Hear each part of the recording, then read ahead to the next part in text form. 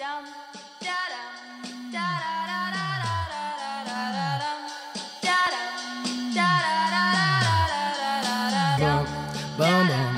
is gonna feel real good, alright? Most dope. Everybody please put a thumb in the air. Hey. 1, 2, 3, 4. Some crazy ass kids gonna knock up on your door, so let 'em in, let 'em in, let 'em in. 1, 2, 3, 4. Some crazy ass kids gonna knock up on your door, so let 'em in, let 'em in, let 'em in. I feel like $1,000,000, but my money don't really feel like I do. And from the ground I built my own damn buzz. People was amazed. Hey everybody, how you doing? Well, that's good. Welcome to Broad Street Hockey Radio. That's right, BSH Radio. My name is Bill Matz. I'm your director of fun and games for the evening. We've done it. The Flyers are good. I think we can just fast forward to the playoffs now. Both goalies, excellent. We're probably going to win that William S. Jennings or Jennings-Bryan or whatever that trophy's called. You got the first and last name right. What is it? What is it? I don't remember what the name I don't think you got the Waylon. middle initial right. It's not an S? Waylon Jennings. Whatever it is, Flyers are maybe one of the best teams in the East. No, they've been good, 6-2-2. They've beaten some decent teams, and I'm pretty excited about it. Let's see what everyone else has to think. Let's just get right into it. Let's lead it off with Stephalicious D, Steph Driver. Oh boy. I already warned you, so you're starting with me. So the Flyers this weekend, the little boys that they are, all went out together as documented through Nate Thompson's Instagram story. And I don't really understand fashion these days with the youths, apparently. But something I did notice, and this is very boomer of me, is that what is called drip these days is essentially like a sweatsuit, right? Like a short sweatsuit. Some of them had on sweatsuits, but some of them were wearing very other clothes. It seems to just be And like pajamas. patterns of... It's not It seemed to any be one ugly, thing. ugly clothes. It's not any seemed one to thing. be. It's like you have to have your own sense of style that happens to adhere to things you see on TikTok. I see. Well, I watch a lot of TikTok, and I gotta tell you, I still don't get it. I mean, fashion has... I watch a lot of TikTok. Fashion has always Way too been much. whatever. If you have confidence in it to pull it off, then it's fashion. Like you could. They're all just wearing pajamas. That's all it is. That like, explains it's why I all- never dress nice, because I Yeah. lack any confidence whatsoever. That's Which I think it's important to point out. Team Mom and Team Dad, Claude Giroux, Cam Atkinson had no idea what the fuck they were doing, God but bless. they wanted to go to bed after dinner, and I respect. I love how it is the young guys, but then it's on the oldest dude on the team, Nate Thompson's fucking Yeah. Instagram story. He's the one Instagramming it. He's older than me. Yeah, he's So, 37 years old, here's so the he's question. really, really running with this. Here's the question. Oh boy. Now, these are professional athletes. They're wealthy. They were all going out to dinner together. Indeed. So one would assume they're going somewhere nice. Does this mean I can start wearing sweatpants to nice restaurants? I mean, I If you gotta have tell expensive Driver, shoes. If you were a professional athlete. I know that you left, but I feel as though in Philadelphia there's no restaurant in which you cannot wear a sweatsuit Yeah, I mean- to dinner. You make a really good point. Atlanta might be fancier though. It is not. I have like a collection of Adidas track jackets, and every morning I like put one on to like take the dog out or something, and I turn to Ava and I go, "Well, getting ready for my shift, guarding the Columbus statue." But I feel like that's, and with my mustache it works. But I feel like that's just Who was it that we said could Yandel. easily fit in guarding the Columbus Yandel statue? looked Who like he it? was Yandel looked like he was going to guard Yeah. the Columbus. Oh yeah, but statue, but the thing is, like, he was always going to go all out because Yandel is like the jokester of every group he's in. So there was no way he wasn't going to go out. I loved the Cam and Giroux looks because They were just like great. so my assumption based on those outfits was like you got the sense that Cam Atkinson like he really thought that was like what everyone was going for, that everyone was going to look like that, and he like probably walked down to the lobby and was like, wait, I totally misread the situation. Whereas Giroux, on the other hand, I'm convinced he was just like, fuck this shit. Yeah, I don't give a shit. Yeah. It's I'm like, wearing I'm a going to Cam- dinner, but I Actually, ain't like, doing Cam this. Cam put effort into his Oh, he absolutely ensemble, did. and he looked great. What? Just not the yellow sweat short suit that Joel Farabee was wearing, which I can't, like. I just can't get over Joel Farabee just as a human. He just seems very. I don't know the right word, High. but what was that? High. He seems high Oh, at well, all yes. times. All times. Allegedly, like, parody, not actually. Right, has a right. face No, that we are looks not stoned. actually reporting that Joel Farabee No. is high all the time. It's just it's just his vibe. He's got a vibe. What I The vibe really is It's weed. his whole vibe. What I really appreciate about Giroux is it's when everyone was tweeting about this whole thing, it's what I had to add to the conversation. Like, this is a big night for them, like putting on goofy clothes and then like coming back to play a bunch of video games. Like, Giroux is like, you fucking guys, you know who I came up under? Like, you know who my captains were? If we want to have a night out, I can show you a night out. But if it's just gonna be, oh yeah, we're going out to dinner and then we're gonna go play Fortnite or something, I'm putting on my dad ensemble and then going to bed. So I came to a realization about the Giroux look, because one of the best parts of the Instagram video was, Nate Thompson is moving his phone around to show everyone, and it gets Giroux. And Giroux just gives him a look, like a death stare, like confused, angry look, and like a couple people screenshotted it, Face. and I was trying to figure out what it reminded me of, and it hit me. The walking boot? It's the exact same look from the Randy Miller walking boot picture. It's the exact same look. Except this photo actually caught his lower body. It did. So for background, for anyone who is a younger fan who was not around for this fantastic moment in Flyers Twitter history, So much. there was one time was- where Claude Giroux missed a couple practices and didn't look like he was going to be able to play in a game against the Rangers. And there was some confusion. I believe I wasn't on the beat at this time, but I was very much on Flyers Twitter. There was some confusion. I think Paul Holmgren talked to the media and said he wasn't going to play, and then later that day it was announced that he might play. So Claude Giroux goes up to New York. He ended up actually, I believe, playing in this game, but he goes up to New York and goes to MSG, and he walks into MSG in apparently a walking boot. And Randy Miller, who was one of the beat writers at the time, was there, saw Giroux. I guess he saw Giroux with the walking boot. And he was like, holy shit, I got this scoop that Giroux is now in New York with a walking boot on, coming up to possibly playing the game. So he took a picture of Giroux, which, okay, that's a good thing, journalism, you're trying to get the scoop out there. The problem was that the way Giroux was standing, there's a table He's blocking behind, his a entire receptionist lower desk. body, and all you can see is him from the waist up. You can't see the walking boot. And Miller tweets out Claude Giroux in a walking boot here in New Exclusive. York, exclusive. And the look on Giroux's face was just why the hell are you taking my picture? And it was the funniest thing ever. If you want to see the picture, it is NHL Flyer on Twitter. It is his picture. That is the Giroux shot, and it's a legendary moment in Flyers Twitter history. But it was the exact same look. It was the exact same look from that picture was the look that he showed in that Instagram video. Same look. That is the Scott T origin story. It is. Flyers beats back in the day. If you're a young Ooh. Flyers fan, or if you're just getting into the Flyers, man, you missed a time of just hot. Charlie's Fucking doing a mess. disservice Yeah, we to have- his history by being this normal. We have Charlie Like now. Charlie, who just if breaks you're down a the newer games and acts Flyers fan, normal. you have no idea how much we really needed Charlie, because holy shit, it was rough going for a It was while just here. All Sam Carchides. there were a Just lot of bunch characters. Sam Carchides. I mean, obviously there was Sam. Sam's the only one who's really left from OG. that crew. Randy Miller was Randy Miller.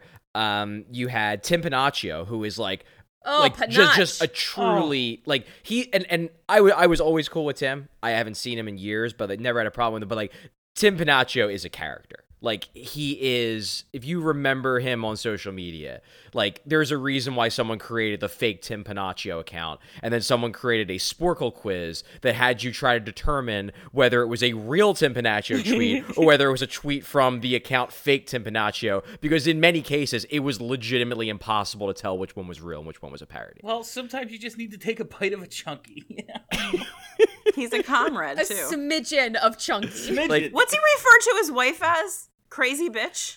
Is that what Oh, he yeah, refers to? CB. yeah, CB, which means crazy bitch. Tim Panaccio was, like, that whole beat. Love some Barolo. That whole beat in, like, the early 2010s to mid 2010s was just wild.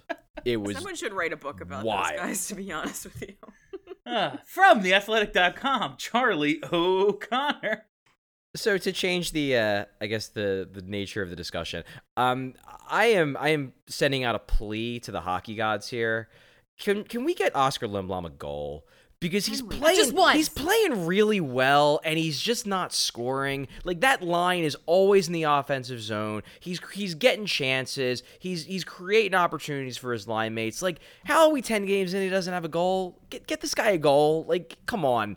The guy beat cancer, hockey gods. Like, let's have a little bit of empathy for him and just throw him a bone and get him going, and then maybe he'll be scoring a lot of goals. But it's wild to me that he hasn't yet scored yet, because it's not like he's playing poorly. Like, this is not a Yuri Laterra situation. He's been fine. He just can't seem to score. So get him a goal against Toronto on Wednesday, please.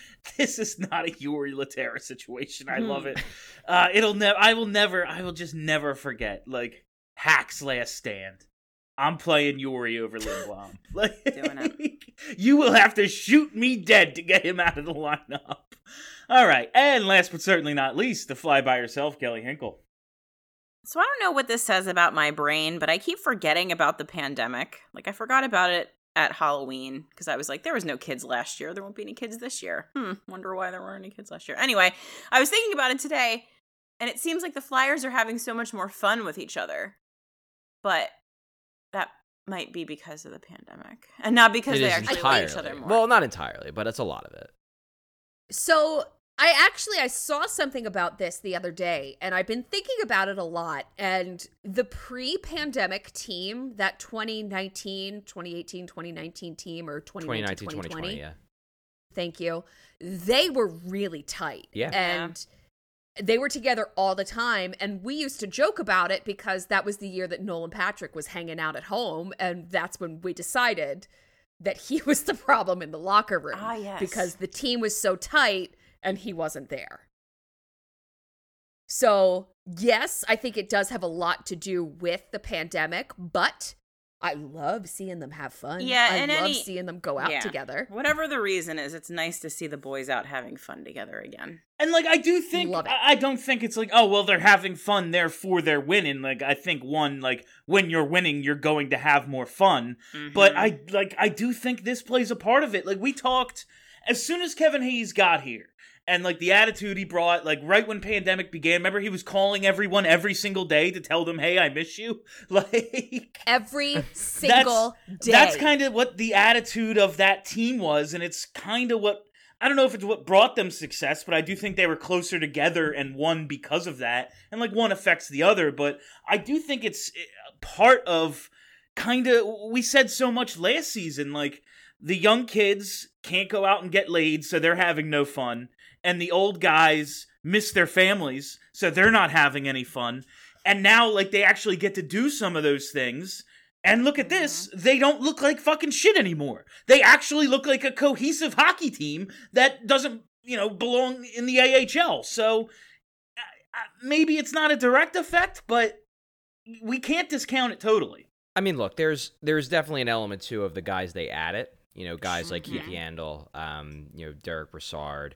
Trying to think who else I'm forgetting. Cam Atkinson. Atkinson, yeah. I mean, They're all friends already. Yeah, they're all friendly dudes. Like, it just seems like they added to a more light atmosphere. That said, I mean, look, there was a reason why I kept saying all last year that, like, I really don't think we should, underrate the impact of the pandemic on these guys in terms of, they're just general. I hesitate to even use the term mental health because I do think that was, I mean, it's true, but, like, I don't think everyone was, like, falling apart. I just think they weren't happy. Like, no one was happy, and then the team was losing, and you couldn't do anything to blow off steam, so you just became even more unhappy. And then you're around all these guys, and the knives start coming out a little bit because everyone's frustrated because you had these high expectations, and it just snowballs. And I think that's what happened in a lot of ways last year. And now that they can go out on the road and, like, go out to dinner and do goofy stuff like what they did on Friday night, and, just, get a couple drinks or whatever, just, like, hang out. Just, I don't know, be, guys being Normal. dudes. I don't know. Like, but seriously, like, there's an element to this, like, this is supposed to be fun. Yeah. These are grown men that play a children's sport for a living. This is supposed to be fun. And it very clearly wasn't fun at all last season. And, like, I think it's fun again for them. We've talked a lot about how, like, they just let so many things snowball last year. And, like, the point about just being able to blow off steam. Like, you play 2-3 bad games in a row, and your only experience with the guy next to you are those bad games. Like, some sort of resentment or bad feeling or something. Like, when you can go out to dinner and just, like, be goofy for a couple of hours, like, at least you had... In your sweatpants. Yeah, like, at least you had some fun with that person. It wasn't just getting your head kicked in by the Boston Bruins every other night for 6 fucking months. Like, you actually got to have fun with the person, and maybe you liked them a little bit more. Thank you for reminding me that we saw the Boston Bruins every single night of the season last year. Just never ended. Last season sucked. It was the so Bruins, much. it was the Islanders, and that was It the was entire so season. bad. So fucking That was the whole thing. terrible. Oh, yeah, all right. So the Flyers are 6-2-2, which sounds so much better than 6-4. Like 6-2-2, like, oh man, we're kicking ass. 6-4 is like, oh, okay, they're pretty good. But they are right now, the Rangers are playing Florida, heading into that game. They are 1 point behind the Rangers for second with 2 games in hand, now won. Carolina, 9-1-0, leads the division with 18 points. Flyers have 14. Kind of, since our last show, a little bit of the Flyers roller coaster, at least for me. Couldn't have been more discouraged, disappointed in the Pittsburgh loss. Pittsburgh missing like half of its defense. Crosby, Malkin, we know. And then I really couldn't have been more pleased with the regulation win in Washington. Just as we get started here, 20 minutes into the show as we get started. Biggest takeaways and reactions since we last spoke. So I guess I'll jump in here. And first off, I'll say that I thought the Washington game was great. I thought that was I thought it was their best game of the year. I mean, yeah, they blew out Seattle, but like this was their best game. This was against a legitimately good team on the road. Yeah, they're missing a couple players, like they're missing Backstrom and Oshie and Mantha, but like they're a damn good team, and the Flyers are missing players too. So yeah, like that was the first 40 minutes they were clearly the best team. The final 20, like, yeah, Washington made a push, but, like, they're going to make a push to the freaking Capitals. Like, it's going to happen. Like, you're not going to dominate a 60-minute game, most likely, against another divisional foe that's legitimately good. But backtracking for a second here, I'm not saying that, like, I thought the Penguins game was great, but I was really shocked at just how angry people were about that game. Yes. Like, people were fucking pissed. And it's like, guys, they lost in overtime. And I went back and rewatched that game. They had a lot of scoring chances. Like, did Pittsburgh probably get the better of play overall? Yeah, probably. But the Flyers got a lot more scoring chances than I think people wanted to give them credit for. Like, that game could have been 7-6. If both goalies didn't play really well. And that really was kind of a game that when I went back and rewatched it, it really could have went either way. And I think people just kind of got this in their heads like, well, Crosby and Malkin are out, so like we're going to fucking roll them. And if we don't roll them, it's a disgrace. It's like, did you realize without Crosby and Malkin, they fucking rolled like Tampa Bay? Like, Pittsburgh is a good team, even without their stars, because Mike Sullivan is a fucking great coach, and he coaches a great system. And that's, like, it's not like they were terrible in that game. I didn't need them to blow Pittsburgh out, but we've just talked a lot. Like, I've mentioned the next, like, 15, 20 games being a real tough part of the schedule. They were catching a break. Crosby comes back for one game and then goes on COVID protocol. Malkin's still out. Letang's first game back from COVID. They're missing Dumoulin. They're missing Russ. They're missing just so many pieces. It wasn't just that they were missing those guys. Like, half their lineup, it seemed like, was missing. I just kind of thought that they should win this. And then when they tied it up, it was like, okay, we can take care of this thing. And then the Letang goal, which was just goddamn fucking silly. But it is what it is. They come back. They get 3 out of 4 points in those division games. And now I'm not as disappointed because they came back. What's up, Steph? So I actually don't want to talk about these 2 games much. I want to talk about the one before that, the Arizona game. That's the one where I got real pissed off and real upset with the Flyers. Even though it ended in a win, they did not play well that game. And this is the Arizona AHL Coyotes. Yeah, it was brutal. I called that one, like the title of that post game, like the tweet I put out was like unsatisfying shutout. And then that followed by the Pittsburgh game, I feel like those 2 things in a row, it was like, oh, things are heading in a bad direction more than anything. Like, I think that's where, like, yeah, they beat Arizona because they should. Like, they should win that game 10-0 because Arizona's terrible. But Arizona played hard. They're trying real hard for their first win. Didn't get it. Flyers didn't allow them to score. But it was just like, did you really just get shut out for 40 minutes by Arizona?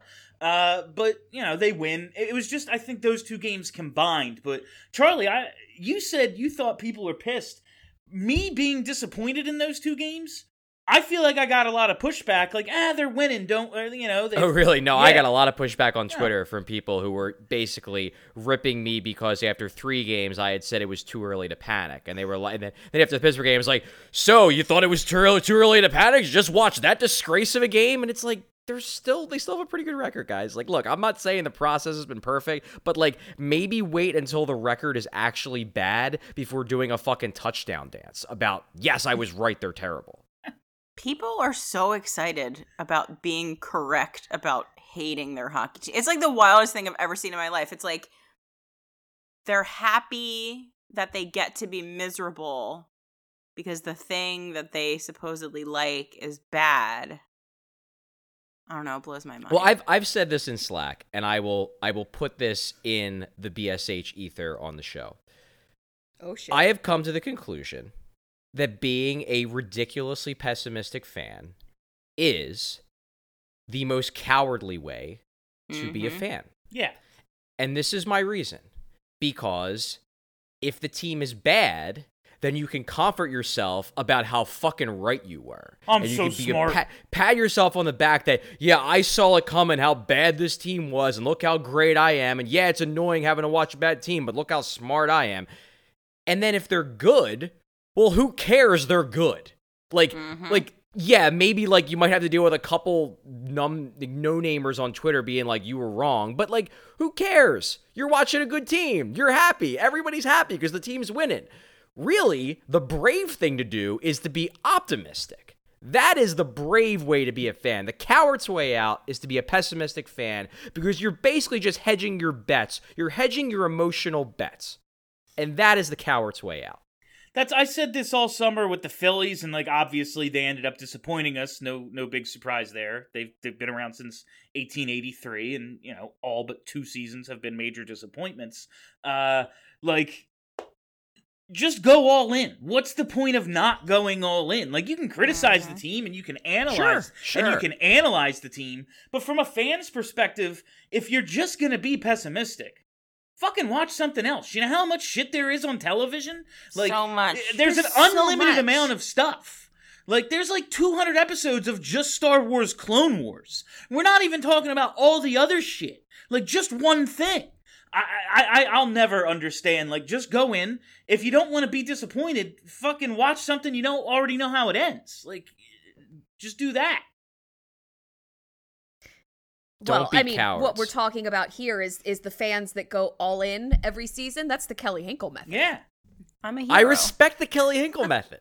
I'd prefer the Kelly method over someone who's just like, no, they're terrible.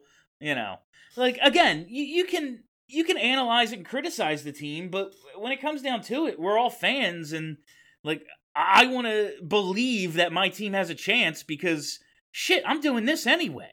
Like, There's a subsection of sports fans who look at Randy Quaid's character in the second major league as like a model to live by. Shit.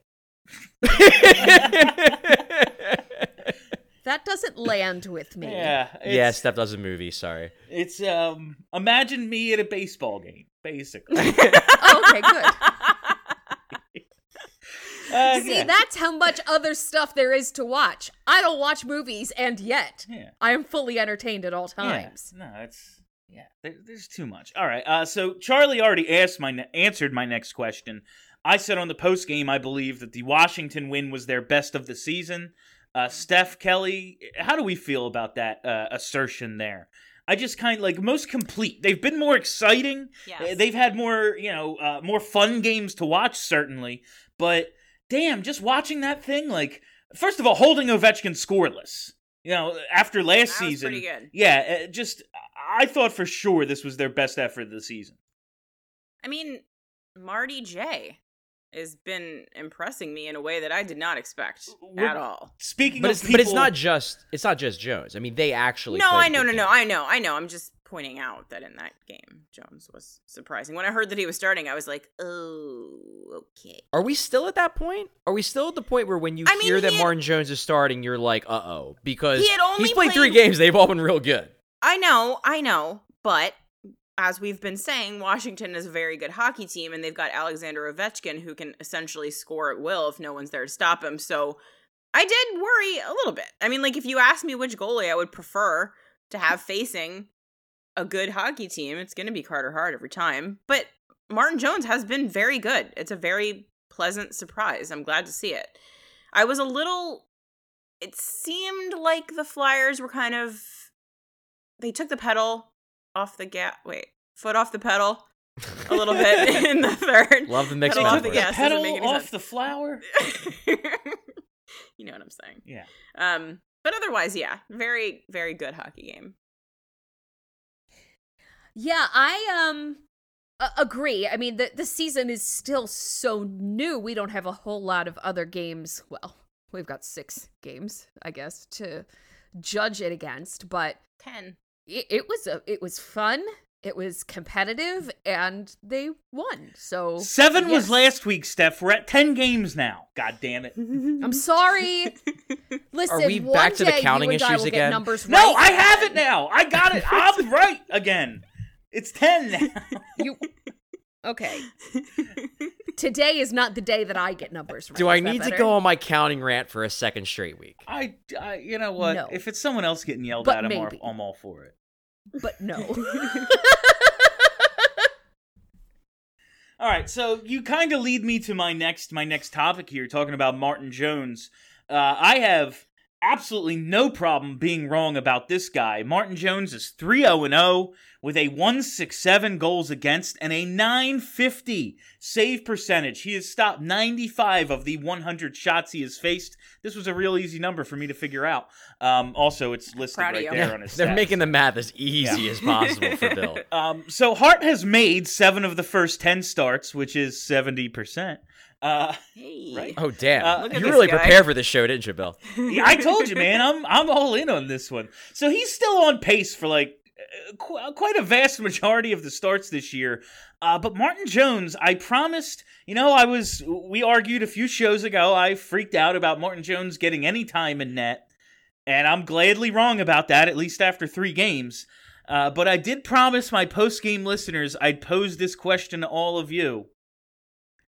Should Alain Vigneault be looking to get Jones into more games than he already Could has? we not? Okay, well, so here's the thing. All right. God. They're gonna have to, because I don't know if you've taken a look at this upcoming schedule. Yeah. I don't like it, But Charles. they're playing, I believe, 11 games in 22 days or something ridiculous like that. Jones is going to play. And it's not necessarily even because he's playing well, so we got to get him more starts. He's going to play because they're going to have to split the time here because you don't want to run Carter Hart into the ground. Like, I know he's young, but, like, you just still don't want to run your goalie into the ground. He's had some injury issues in his NHL career. You don't want to take any chances, and Jones is playing well. So, like, I mean, I assume Hart will probably get Wednesday's game. They have the back-to-back, so Jones will get one of those 2. Jones probably gets one of the, one of the 2, one of the 3 the following week. And then, there's another Florida back-to-back. We get one of those. Like, yeah, you could sprinkle him in pretty well because they're playing like every other night until right after Thanksgiving. So, yeah, he's going to get to play, and he's playing pretty well. So, it's early. It's 3 games. Like, that's the one thing you do have to take a step back. And I've really liked what I've seen from Martin Jones. I don't know who hasn't really liked what they've seen from Martin Jones. Like, he's objectively been very good. But it has only been 3 games. I mean, really all it takes with that small of a sample is one bad game, and suddenly his save percentage is down at 900 again. So, don't get ahead of ourselves here, but it's working out so far. And, maybe the Kim Dillaball thing really did have some legs. Maybe Kim Dillaball really has figured out how to fix Martin Jones, and maybe Martin Jones not having to play every night for a bad team is helping him. These were, I've always said, the Martin Jones bet it was a reclamation project, and while it wasn't necessarily one I would have taken, I could at least, I could envision a plausible scenario where it worked out, and so far it's working out. Yeah, that's, we talked about Martin Jones in San Jose, we saw how things can snowball for goalies last year. Well, goddamn, if they just didn't trot him out every single night in San Jose, no matter what. When he was doing okay, they were playing him 60 games a year. The last few years, I know shortened season, but they were still playing him a ton. As much as I'm kind of joking, should we be looking to get him into some more games? Perhaps, and he's going to have to play more. Carter Hart is not going to make 70% of the starts this season, much as we would like that. Perhaps this is one of those situations where we go, oh, maybe in a reduced role. Maybe that's actually working for him. It seems to be. Yeah, this is, I actually have to echo what Bill said. So for those of you who keep track of these things, both Bill and I are admitting that we were wrong about Martin Jones on this same podcast. And I feel good about being wrong about him because that means there is a solid backup goalie. You weren't wrong, though. Neither of you was wrong. Cautious. You didn't know if he was going to be able to turn it around based on all of the games that he played in San Jose. This is not wrong. This was taking a look at the evidence and making a judgment about what you thought might happen, and then a different thing happened. You weren't wrong. I hate when people say that. It drives me nuts. This whole, Rasmus Ristolainen had one good game. Look at him owning all the fucking nerds. No, he didn't. The nerds were correct. And then he had a good game. Okay? Yeah, They were right before. We've seen. I need to carry Kelly around in my pocket all the time for every time I say I was wrong. Yeah, that's we'll get to Ristolainen probably after this upcoming commercial break here, but I was encouraged by what I saw out of him on Saturday, but we've seen Riley Cote scored goals before. Every now and then a bad player has a good game. Maybe it's a turning point, or maybe he just happened to play well. Game. Yeah, that happens. I mean, he's an NHL hockey player. I think with someone like Martin Jones, and this is kind of what it boils down to. It was never impossible that he was going to bounce back. There's every prediction that's made, every potential outcome for a player and for a season should be looked at in terms of plausible outcomes. You're gonna, if you really want to break it down, it's okay, well, there's a 10% chance this is going to happen, and a 20% chance this is going to happen, and a 30% chance this is going to happen, and if you run 100 simulations, sometimes you're going to get one of those simulations where it pops up where the good outcome happens, even if it's unlikely. The thing with the Martin Jones signing was that because he'd been objectively poor, and this is not a the stat nerds said he sucks. No, he was bad.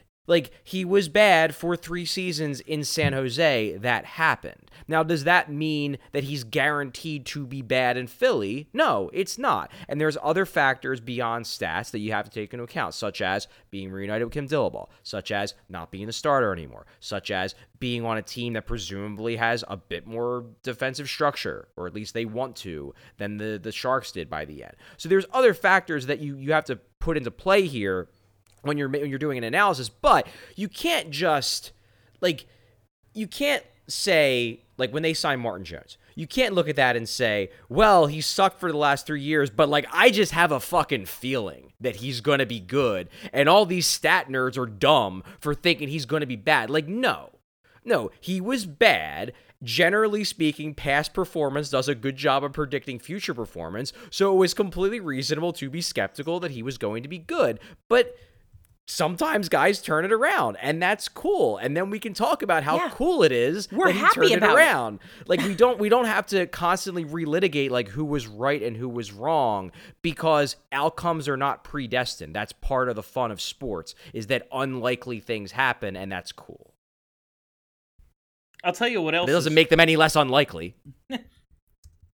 I will say I think losing Justin Braun was really the key for Martin Jones, because he had a sub 3 goals against every season up until we ended up with Justin Braun. Now, wasn't- That. No, it wasn't the final season. Like his first bad season, I think he still had Justin Braun, right? but the goals against was still 296. Oh, okay. I got you. It was the save percent. The save percentage was still awful. He had the same save percentage 3 years in a row, but it wasn't until after Justin Braun left he started giving up more than 3 goals a game. I will say, like, Carter Hart's been excellent as well, which leads to, like, you say they want to have more defensive structure than San Jose did. I just have to believe any team that doesn't have old Erik Karlsson and old Brent Burns has more just defensive structure than that San Jose team Yeah. does. Like, I mean, that's that's completely basically fair. not defense. Like, Yeah. I love the idea of just having the puck and trying to score that way and having defensemen like that. That's what I want hockey to be, but it's probably and- not going to work when those guys are old as shit. And the one like really good defensive defenseman they actually had, Vin Leeds. Vlasic, isn't good anymore. Yeah, and Vlasic. So it's like, I mean, he was good. He was an objectively really good defensive defenseman for years, and then it looks like he's just kind of cooked. So he was the one guy who was supposed to stabilize things, and he's a shell of himself too. Yeah, that San Jose team is in trouble. I think they're I don't actually even doing know like who's there anymore. decently okay this year. I think They I don't started really out pay all too right. much attention to them. Yeah. Yeah, but I mean, you look at that team, and it's there's a lot of yikes there. It was like a very Buffalo-esque, like, yeah, they started out okay, but guess what isn't going to last? Any of this. All right, we are going to take a quick break for an ad here, and then we'll be back on the other side, and I'm going to ask, where did the scoring go? All right, fam, we are back. We are back from commercial. I really hope you enjoyed that product placement there, or maybe told you to listen to another podcast, in which case, don't. Only listen to our podcast, as Steph tells me stop Do you it. guys not listen to the other podcasts on the SB Nation network? I don't listen listen to to any any other podcast podcasts. that isn't wrestling. Yeah, I listened to 2 Oh, my podcasts. loves. Oh, my loves. Our Sorry. ads are for like Verizon and T-Mobile and Oh, we've wow. got, like- We're like real? Look at yeah, us. we're like real. We've got like corporate sponsors. Sometimes it's that. I listen to our show. Sometimes it's like, hey, listen to this 76ers podcast and shit like that. Sometimes. I don't know. Anyway, I entertain myself. It entertains me that you guys just don't listen to. if it's not a wrestling podcast hosted by Conrad Thompson, chances are I don't listen to it. All right, anyway, I said before the break, I'm going to ask, where did the scoring go? So where did the scoring go? In the first 5 games of the year, they scored 23 goals, over 4.5 a game. In the last 5 games, they've scored 9, under 2 a game. Where did the scoring go? You know what the weird thing about this is? I mean, I guess you did. I didn't even notice this watching the games because I don't really get the sense that like they have a scoring problem. I mean, clearly you do because you put it in the outline. I just, they played like shit against Calgary. Okay, so they got shut out. But like that wasn't a scoring problem. That was we just didn't show up to play problem.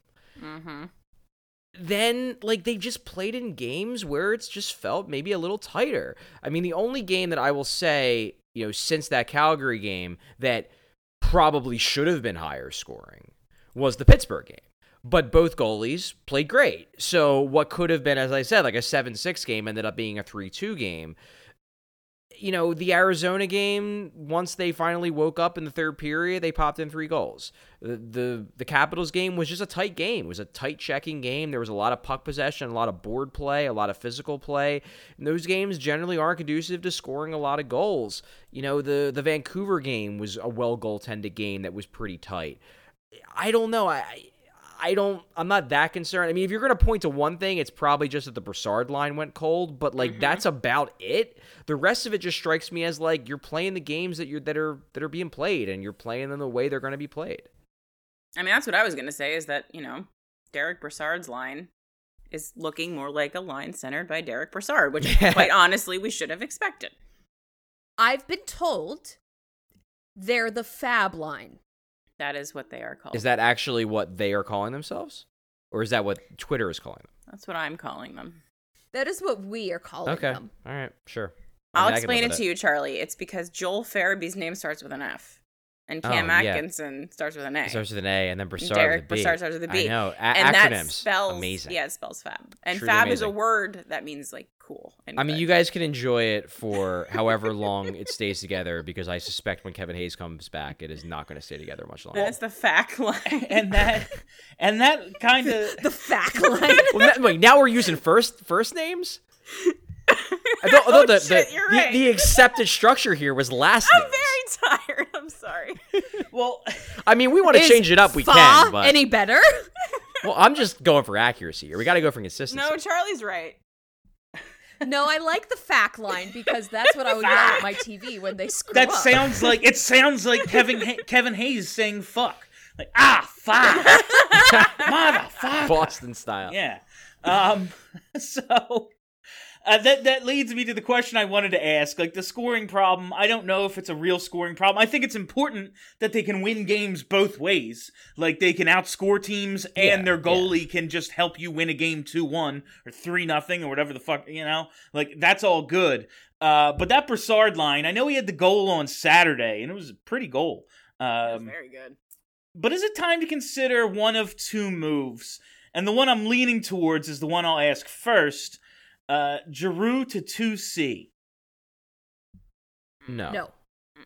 And you know what? You know why I would say it's not something I would do?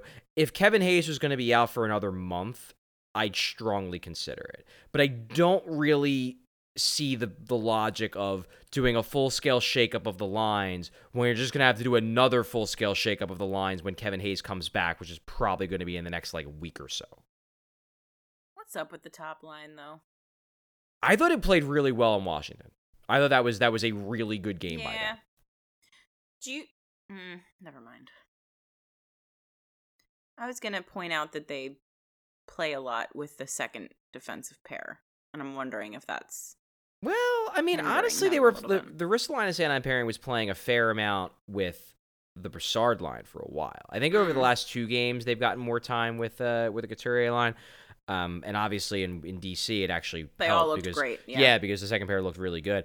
But one thing that I pointed out in one of my columns about the first line, I actually brought it up to Couturier, and he kind of was like, "Yeah, I didn't really think about it, but I think it might just kind of be, just." There might not really be anything to it beyond we've just had some good shifts in that period. There have been more than a few games this season where I've thought that the Couturier line for the first 2 periods has been completely ineffective, and then in the third period just comes out and blows the doors off a team.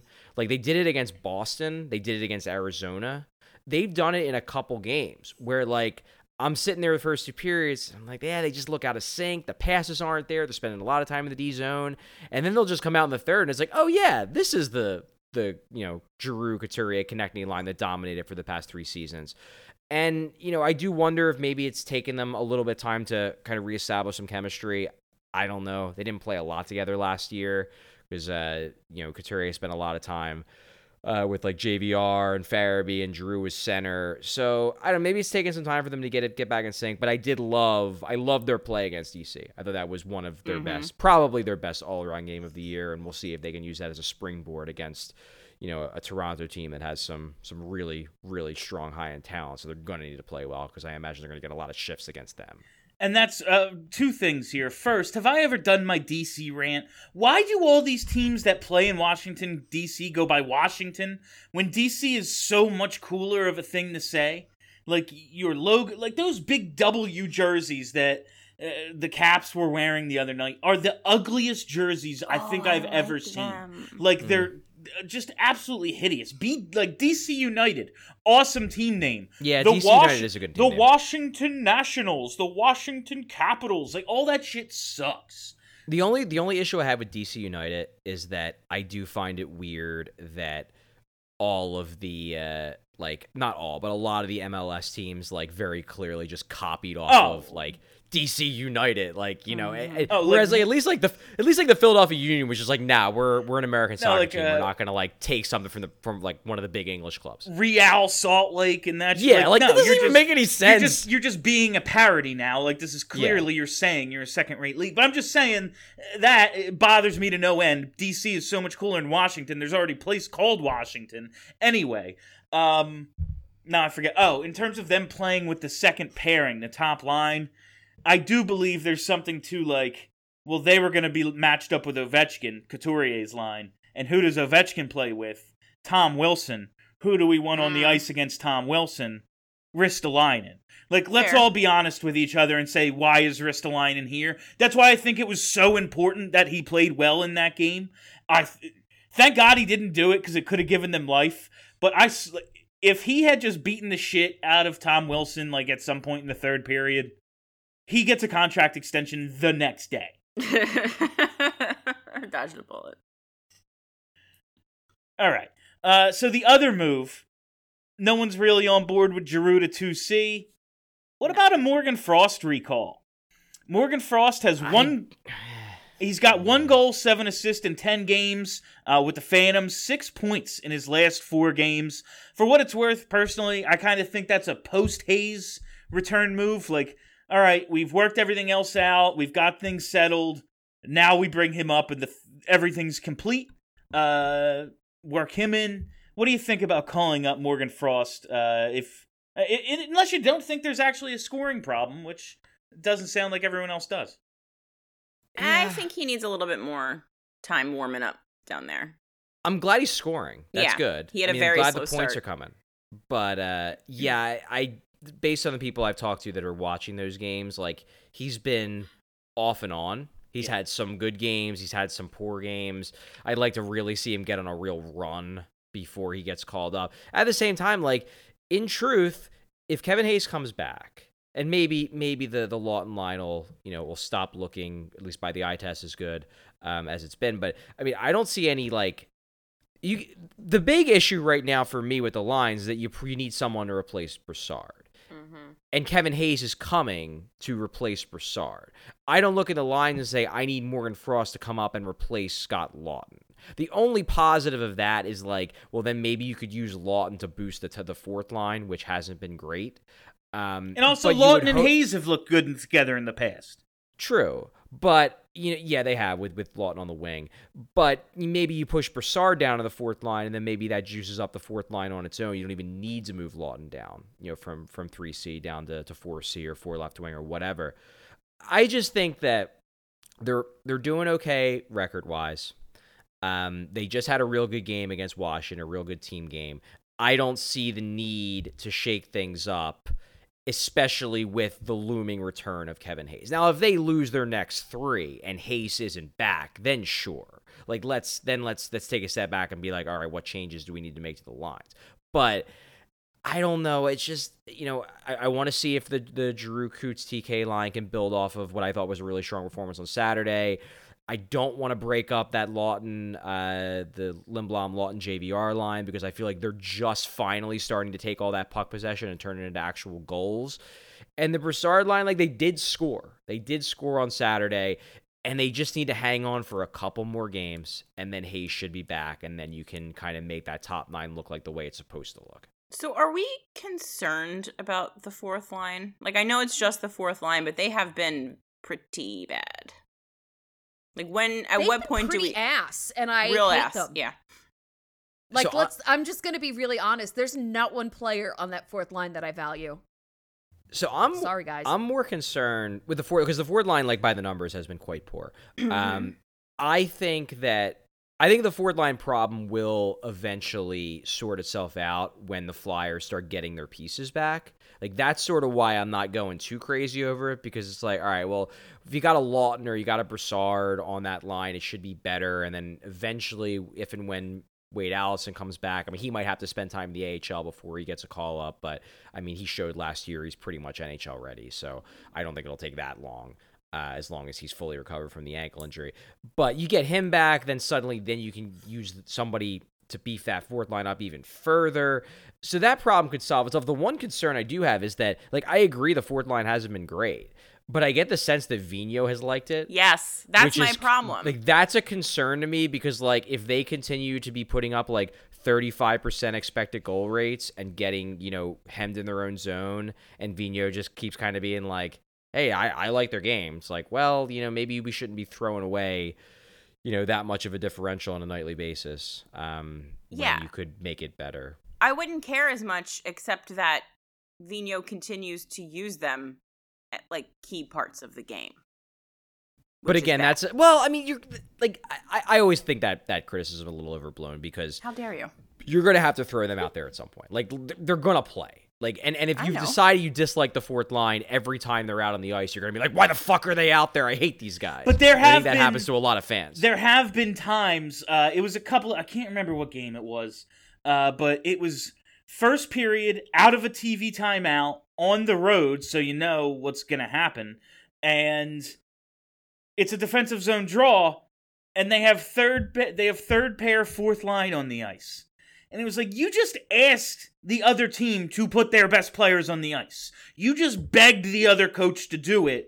Like, I do think it's avoidable sometimes, especially like out of a TV timeout when everyone just got 2 minutes to fucking chill.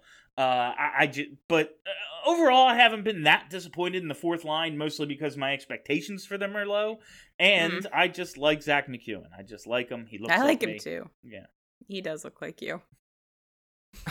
I am just like, I'm at the point where I don't want to ignore or question the relevance of the fourth line. Like, I actually want a fourth line. I feel like I've been saying that for a decade, and we've had maybe one or two over that past 10 years, but like, I'm sick of it and I hate it.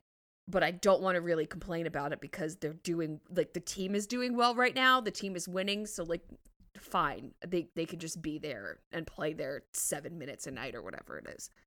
Yeah. And I think they have the pieces in the organization to have a good fourth line. Yeah. It's just a matter of putting it together. And I mean, one of the really frustrating parts about the fourth line, truthfully, is that, you know, I think the fourth line would be a lot better if Nicolas Aube-Kubel looked anything like he did 2 years what ago, is his but he just problem? doesn't. Since the fourth line came up, I wanted to ask, like, do you think there's any salvaging him, or does he just stink?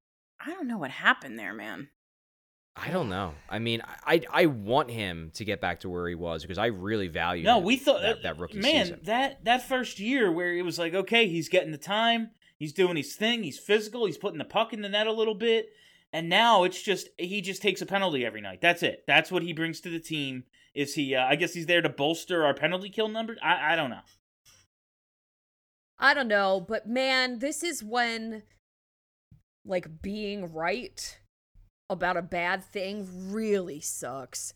Because when he came up to the team, I was like, I don't know about him. And everyone told me I was an idiot. And then I really liked him. And now, again, I would like for him to go away. But I do like... And it just sucks. Like, I wanted to believe in him, and I did believe in him for that whole season, and then...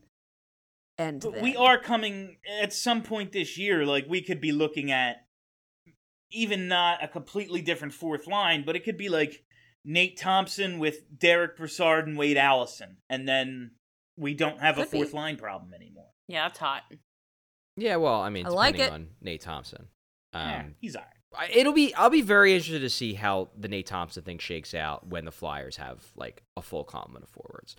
And Let him keep making Instagram videos, and I'm fine with No, that. I mean, like, he's very clearly a good locker room guy, and I definitely get the sense the coaching staff values particularly his penalty killing ability and the idea that, like, they can put him out in the defensive zone and he's not going to screw up. They like that. I just wonder if all right, let's take a look at this. If you get to the point where Kevin Hayes is back, he's okay. So now he's in your top 9. He's a lock as long as he's healthy. He's a lock. Morgan Frost starts killing it in the AHL, and you got to call him up. So now he's in your top 9. Wade Allison gets healthy. Maybe you gave him 2 weeks in the AHL, and he scored a bunch of goals, and you call him up.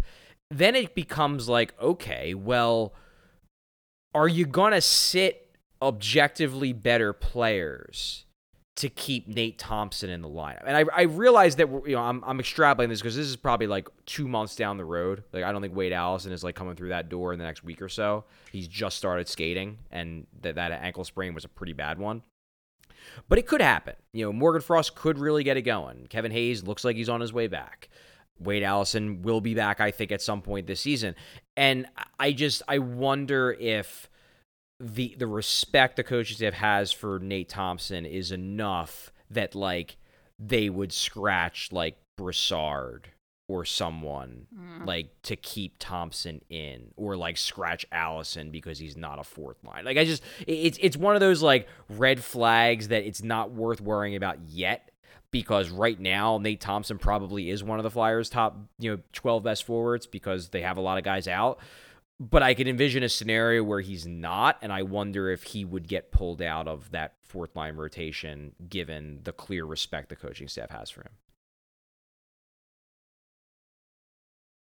So I was just writing down. No, I was just. I'm done. I was hoping it would go like 3 more seconds because I was just writing Sorry, down what the perspective lines could possibly be, and I'm like, who am I missing? Like, I put Frost in. I think what is most likely to happen, and now we're like, again, like you just said, we're looking down the line with Wade Allison coming back, but what is most likely to me is Morgan Frost just doesn't get called up until someone else comes out. Like, that's possible. It will take. Someone gets hurt. It will not be just he's playing well, bring him up.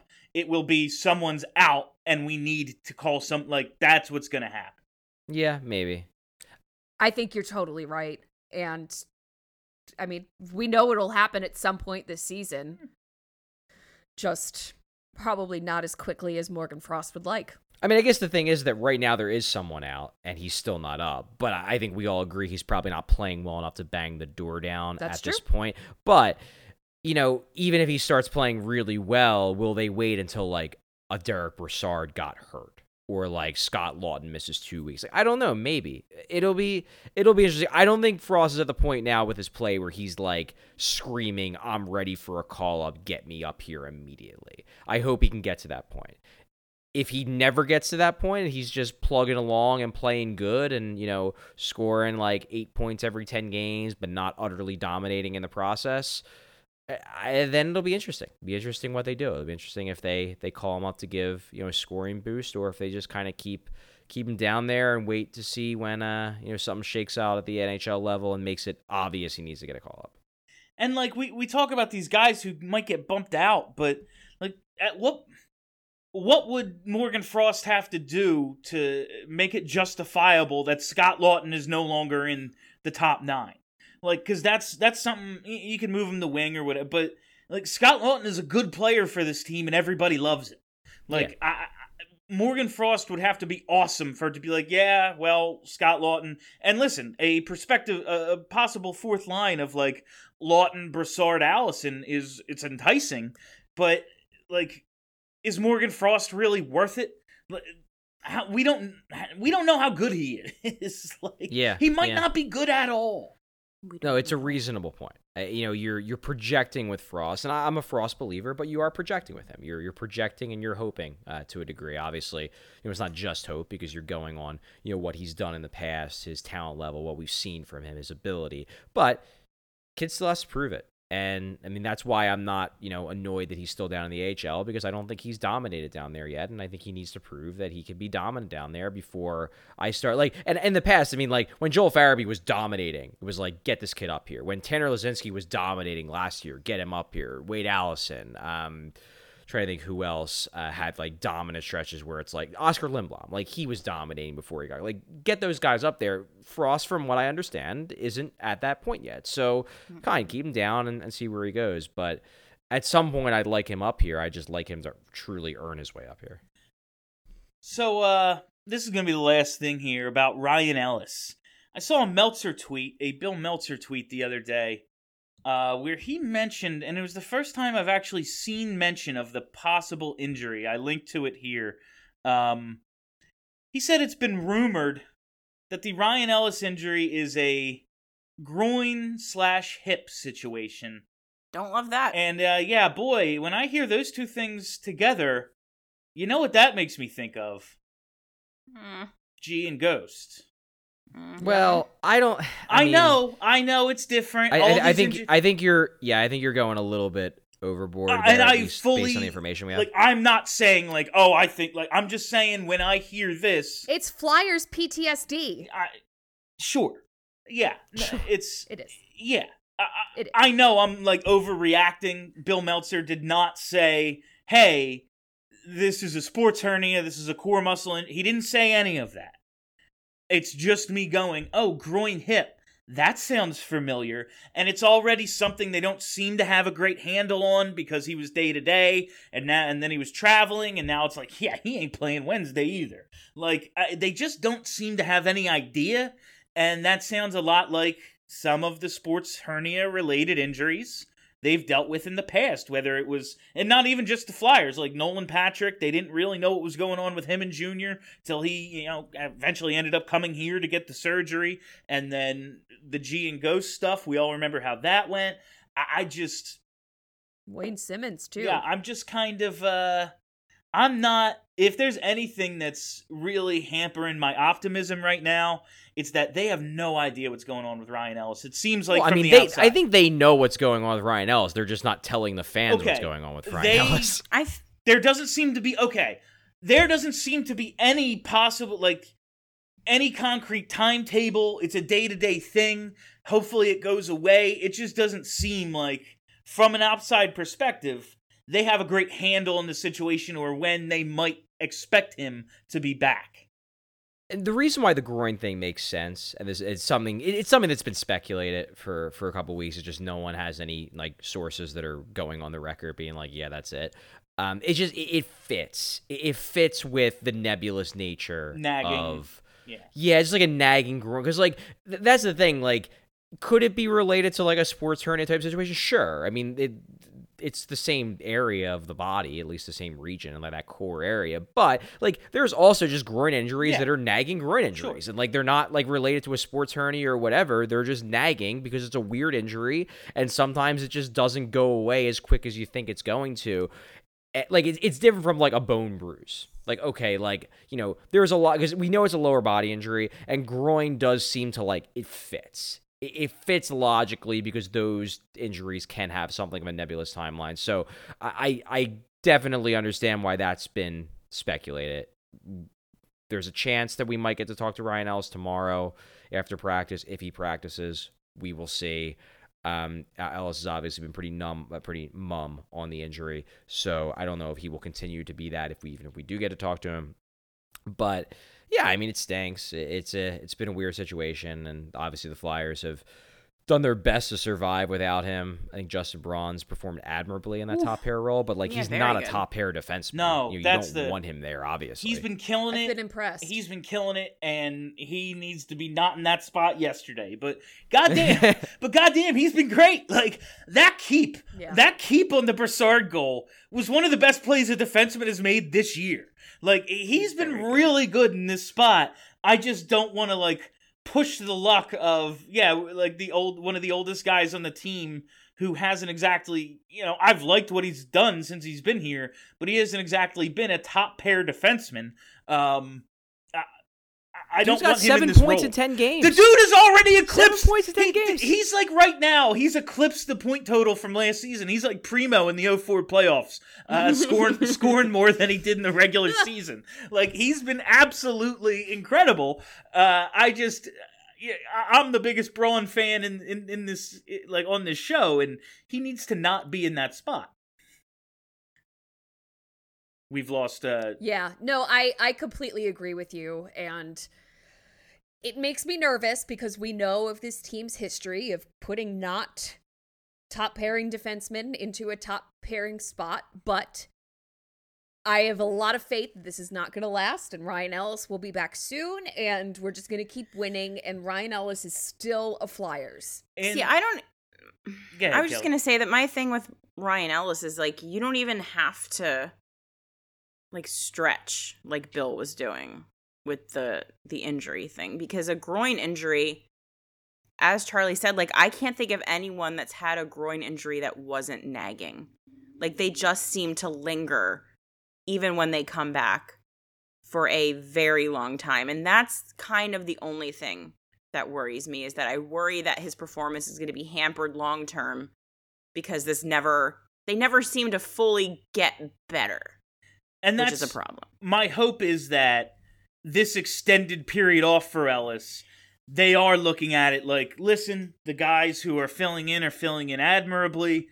We're going to just let you get healthy, because the important thing is having you, into 2022, having you into the post All-Star break, post Olympic break, having you for the stretch. And if resting him a little extra, if this was the playoffs and he could play through it, but it's not, so he won't. If it's a situation like that, awesome. Let him get healthy.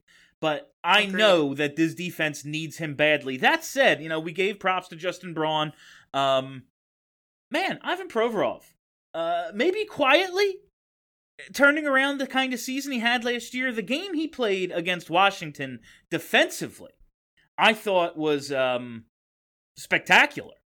Provy is, he's got to change some people's minds about him right now. It's not like it matters to him. He's got his long-term contract. But I think we can start to say Provorov is turning back closer to the guy we thought he was, not the guy we saw last year. Maybe like the Flyers and the playoffs, we just need to expect that it's going to be every other year with Ivan Provorov. And Yeah, this right. is a good year. As logical So as it's And anything. as long as it's on a playoff year, we're fine. Yeah, this is a good year for Provorov and should be a playoff year for the Flyers, so things are looking up. Hey, he's now, definitely. I'm Sorry, going go, to sorry. introduce. I'm going to introduce a final topic that's not on the outline. Just with things that Bill has said. Provorov, Olympic break. Do we think that any Flyers other than Ivan Provorov will make Olympic teams this Claude year? Giroux. Well, I mean, I would love that. If Rasmus he- Ristolainen is almost definitely going to Yeah. make Team Finland. Oh, yeah, for Finland, of course. If Giroux yes. doesn't make it, and I know that Justin Trudeau listens to this podcast, I will be going to Ottawa to protest. At Oh, the yeah, Capitol. let's kick someone's ass. So But, like, what about Couturier? I think that Good. all of Couturier, Drew, and Hart have a chance. Now, Yeah, Hart has now a good they're all on the bubble. That said, I mean, I think Couturier probably, at least right now, probably has the best chance because he's younger. He's got more hype. He's 2 seasons removed from a Selke. Like, you could stick him on your fourth line and be totally happy with that. Drew's having a great start to the year, so he's kind of putting himself back in the mix. And like Carter Hart for years was viewed as like he was going to be the third goalie they took because like Yep. he's the next one. And then obviously with Mackenzie Blackwood, I think he is getting vaccinated now, but there was that drama, and Team Canada might just be like, look, if we're going to bring a third goalie, let's like not bring the guy who is like creating Could be drama, patient zero. creating needless drama here. And Hart's off to a good start too. So I think all 3 of those guys could. Now I don't think any of them are locks, but I think all 3 of those guys could. Now beyond them, Provy and Ristolainen I think are making it definitely. There's been some rumblings, and maybe this is something that doesn't, he's gone a bit cold over the last couple, maybe last week and a half. There was definitely some rumblings in the early season when he was really hot that like the Team USA might consider Joel Farabee. Oh. That like he was like in the mix as like, hey, if he's having a breakout year, like it looks like he might be, we might think about grabbing this guy. Oh, into that. If that'd be he kinda cool. makes it, I will get a Team USA Joel Farabee jersey. I will do it. Put it down. I would like to know.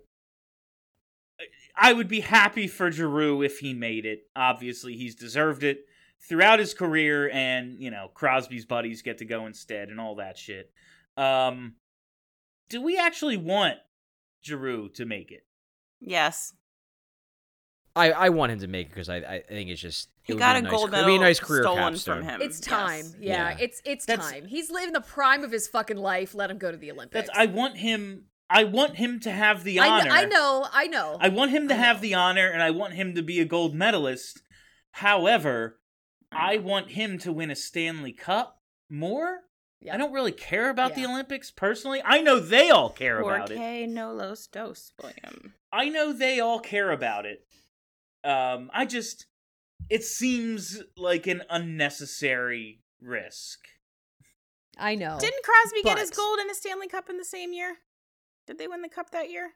Who's that? Crosby? I don't remember probably. Probably. I mean, he's won a couple. Probably. I know that. I think I'm thinking of like the overtime That gold. was No, what, they didn't win in 2010? 2010. No, They was didn't that win in 2010? So that was the following. 2010 was the Blackhawks. Yeah. It was they won How the could I year forget? prior.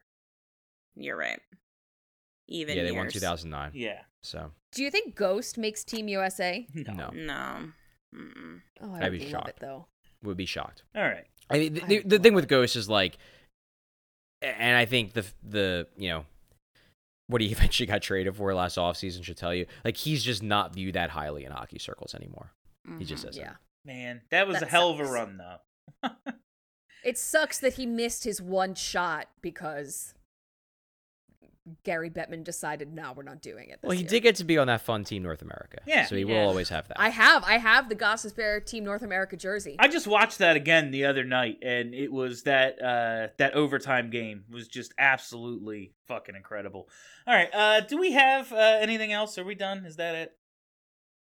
I'm done. Okay. Should we talk? Like, I just think I would like just, to go to bed now. Yes. Just to preclude people from saying that we're purposely ignoring it, should we talk about the fact that Rasmus Ristolainen had a good game on Saturday? Outstanding game. I thought we mentioned it. I think Oh, yeah. Ristolainen. No, he did. I think Ristolainen and Sanheim played their best game together. Sanheim was aggressive, which is what he needs to be because he's bad at everything else.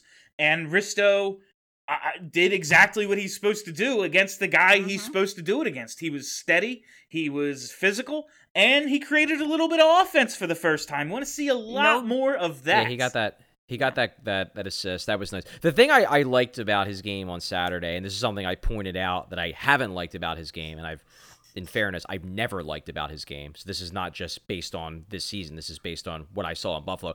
It bothers me when he gets these big hits, and it's like, hey, that's cool, but it The puck's doesn't gone. lead to anything except 30 more seconds in the defensive zone. Like hit the guy, but force a change of possession.